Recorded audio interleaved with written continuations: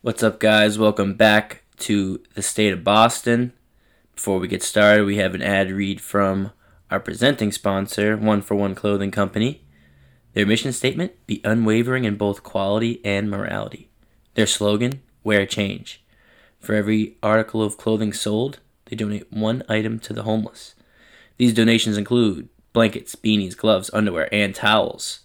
They also have bandanas for your dogs. For every bandana sold, they donate one can of high-quality wet dog food to the Pets of the Homeless program.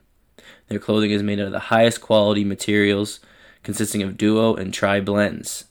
And if you use the discount code SOB10 at checkout, that's SOB10 at checkout, you get 10% off your order.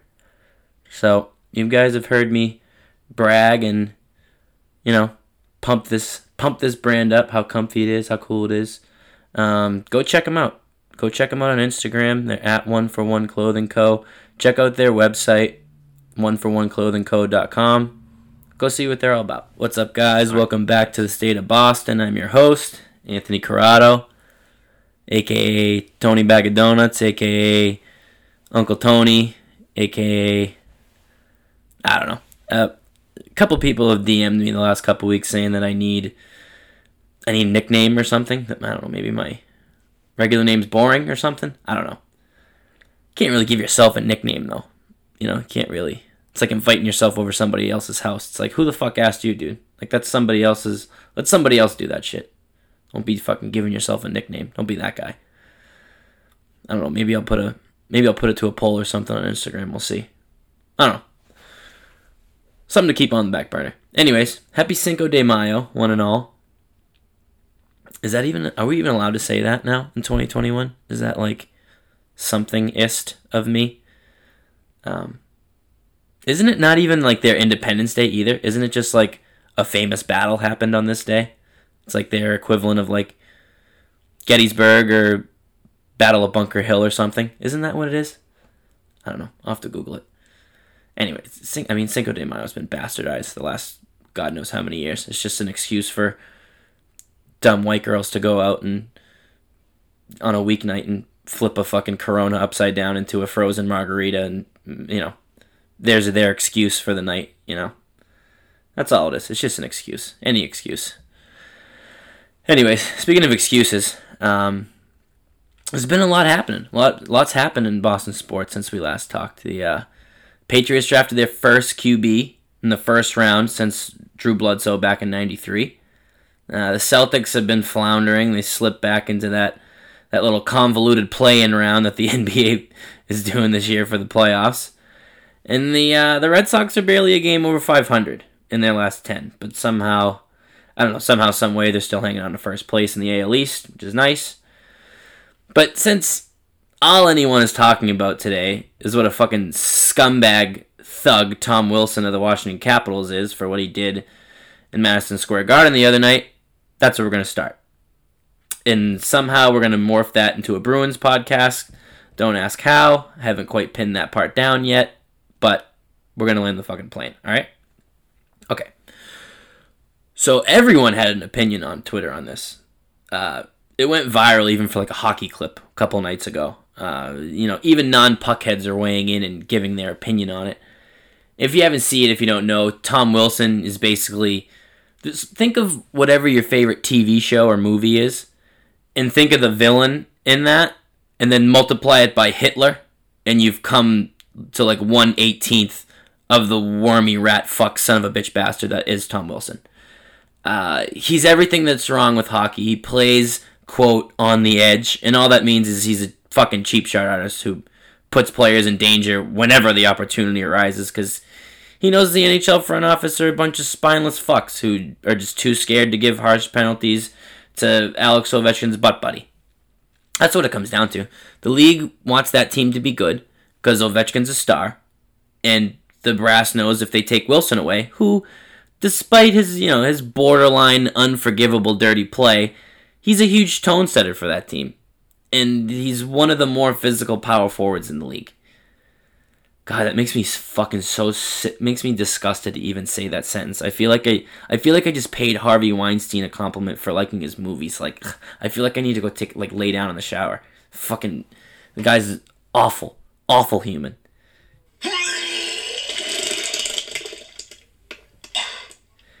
Anyway, everyone's up in arms because this guy Wilson, he basically beat up the entire first line of the New York Rangers the other night like he was fucking some hockey John Wick.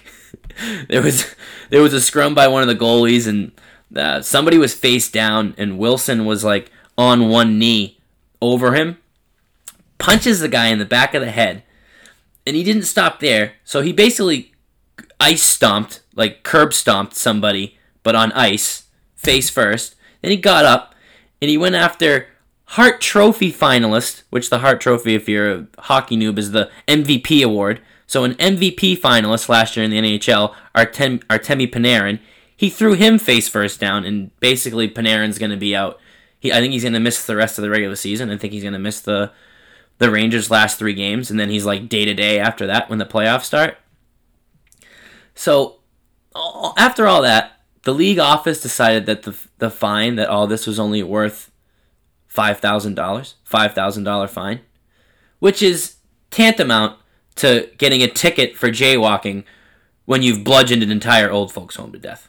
So, I mean, if it was me, if I was in charge, I probably would have suspended him for the rest of the regular season, which would have been 4 games. I probably would have given him 2 or 4 games in the playoffs, too, just because again, if you just Google this guy and how many times he's been in front of the NHL disciplinary board, your fucking head would spin. His rap sheet is longer than my... Well, it's long, okay? This is the part where I was going to play the quote that I just said from Ocean's 11, but I can't find it online, so deal with it. All right, back to the podcast. So, how are we going to tie this into the Bruins, you might ask? Well, if the playoffs started right this second, the Bruins have the Caps in the first round. So the question is, do the Bruins have enough to combat this guy? This fucking swamp rat of a human who just purely plays the game to hurt and knock other players out for extended periods of time.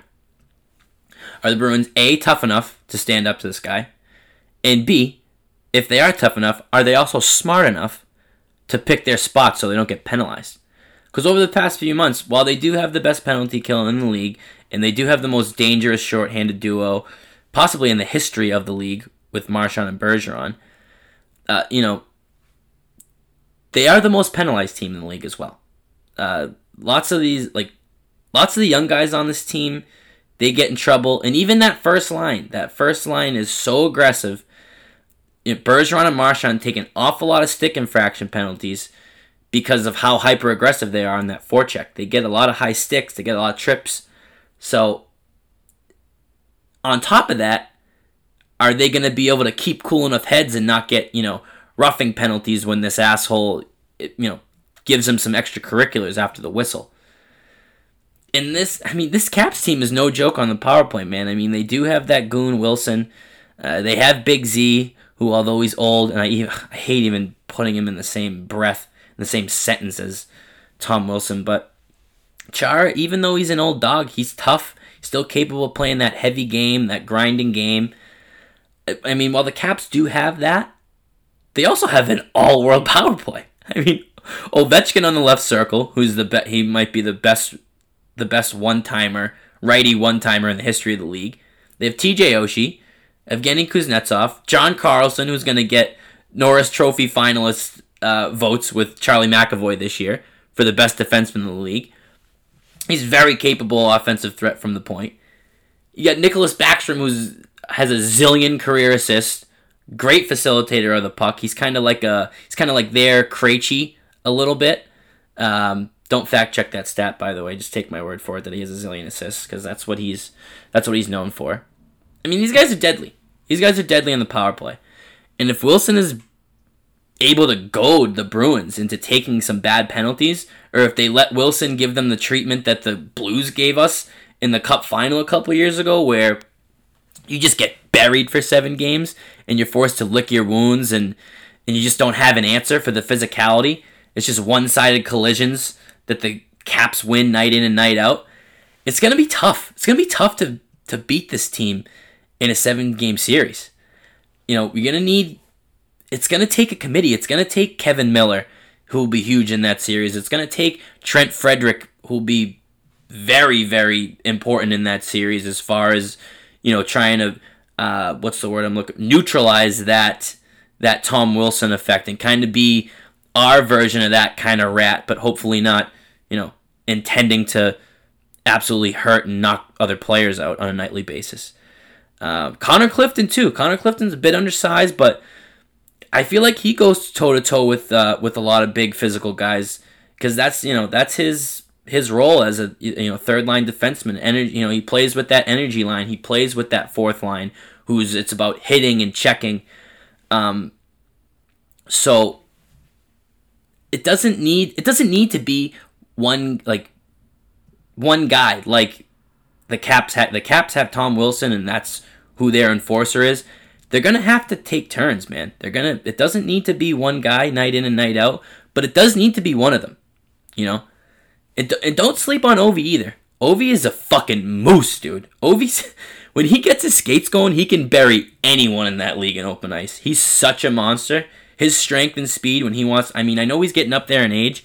He is still a monster that you don't want to mess with, especially the physicality in the playoffs. Such a different. The NHL is the most night and day out of any sports intensity of the four major sports in this country. Like it's such a different game, and you see that especially when Ovechkin plays. Oshie too. While we're at it, he plays a bit more of that finesse game, but he's a big body. He's capable of playing that grinding style, and even though the Bruins are faster than them, the Caps they'll want to play that heavy hitting style. Tying people up in the offensive zone, checking in all three zones. That Caps team is gonna be a tough out, man. It's going to be a tough out. One of the glaring spots that the Bruins are ahead in, though, against the Caps is in goal. I like both Swayman and Rask over Vanacek all day. I think Halak played his last game, last meaningful game anyway, for the Bruins last night. They blew that lead in the third, and he let one in. It was kind of a softie in overtime. Broke his stick. I think he knew he was kind of auditioning to be the emergency goalie behind Rask in the playoffs coming up, and he came up short. I think it's Swayman. The rest of the way behind Rask in the playoffs. But you got to be wary with Rask. He's like the fucking Van Gogh of goalies. He's so misunderstood. He acts strange. He does all these strange things.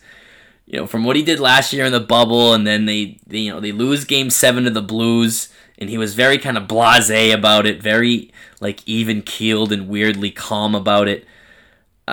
His last two seasons have him on the hot seat for me. There's people who didn't want Sweeney and Neely to bring him back this year. I was one of them. But regardless of what happened in the past, I still give the goaltending nod to the Bees in that series against the Caps.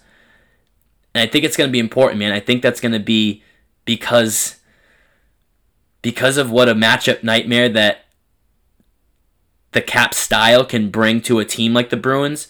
They are going to need stellar goaltending, and Rask is going to have to duplicate that performance, that 2019 Cup run performance, if this team is to give it that one last trip around the sun. It's because to get them that this core needs another cup to put them in that pantheon of not dynasties per se, but to put them with their contemporaries in this town with the two separate Patriots dynasties, with the Red Sox and their sustained winning since 2004. The Celtics are a different story. Because that's who they'll be. They'll be the underachieving Celtics. But they'll have just had the band together longer, and they'll have made more cup finals. But this is a big one this year. This is with Taylor Hall coming on at the right time. That second line is giving us secondary scoring. Finally taking some pressure off that first line. I'm excited, man. I'm excited to see if they can catch, because they still have a couple games in hand. I think they can still catch Pittsburgh and still get that. If they win some of these last few games, they can still improve their playoff standings. So, super excited. I'm super excited for these playoffs to start. Absolutely nothing like the Stanley Cup playoffs. I don't care who you are. I don't care what your favorite sport is. It's the best. It's just the best. Thanks for listening, guys. We'll see you again next week, of course, next Wednesday. You can follow me on Instagram at the State of Boston. You can follow me on Twitter at State_Boston. I live tweet, not every game, but I'll live tweet a good portion of all three are playing right now. Celtics, Bruins, and Red Sox. So give it a follow, and we'll see you next time.